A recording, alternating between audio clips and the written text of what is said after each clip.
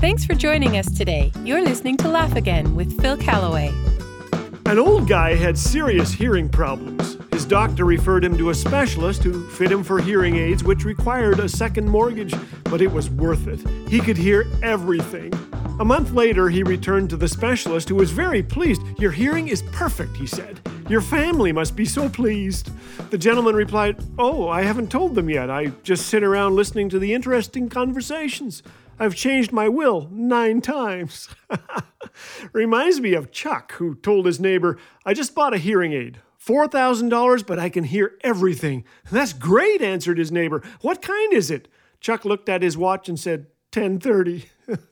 Did you get the joke? Did you hear the joke? One more. Zach was 82 and single. He was experiencing shortness of breath, so he went to the doc for a physical. A few days later, the doc saw Zach strolling down the street hand in hand with a beautiful gal. The doctor said, "Zach, you sure look better." Zach said, "Just doing what you told me to do, doc. I got myself a girlfriend." "That's what you said, right? Get a hot mama and be cheerful." The doctor said, "I didn't say that. I said you've got a heart murmur. Be careful." How's your hearing? If you were to ask my wife about my hearing, she might say something like, "His hearing is pretty good, but his listener often malfunctions." Can you relate? James 1:19 says we should be quick to hear and slow to speak. Too often I'm slow to hear and quick to speak. Sometimes when I seem to be listening, I'm actually thinking, "Enough about you. Let's talk about me." To complicate things, we live in an era where we would sooner show people out the door than hear them out. In fact, the only discourse many have comes in dissing others, writing them off. Has there ever been an era where we've said more and listened less? Take social media. Please take it. I've had about enough. Bold opinions are expressed on every front. Politics, COVID, education options, you name it. My daughter and I found ourselves disagreeing on a few such matters. Of course, I was right. I set out to prove my points persuasively, and I was brilliant. And I about lost my daughter.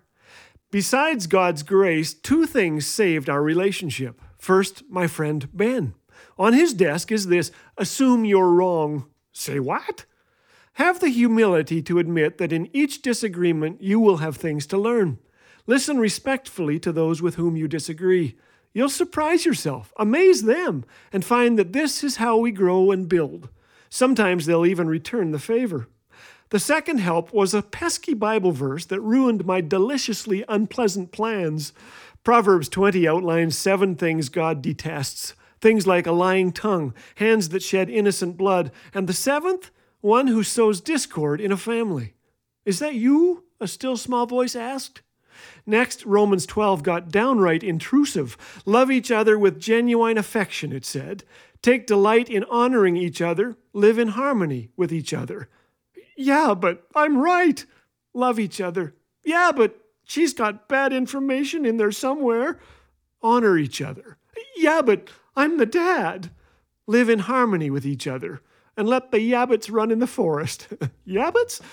I'm happy to report that Rachel was quick to forgive me and that we've discovered something remarkable. You can disagree and still love each other like the Dickens. You can listen to conversations without changing the will. So I'm working on listening. Just the other day, my wife said, "You need to listen to me," or I think that's what she said. It was something like that. Phil has received so many uplifting notes from Laugh Again listeners lately. Here's one that made us smile. Like toilet paper, laughter is in short supply these days. Thank you for making me laugh. We pray that Laugh Again has provided you some encouragement. To learn more about Laugh Again or to offer your support, visit laughagain.us or call 1-844-663-2424. Laugh Again, truth bringing laughter to life.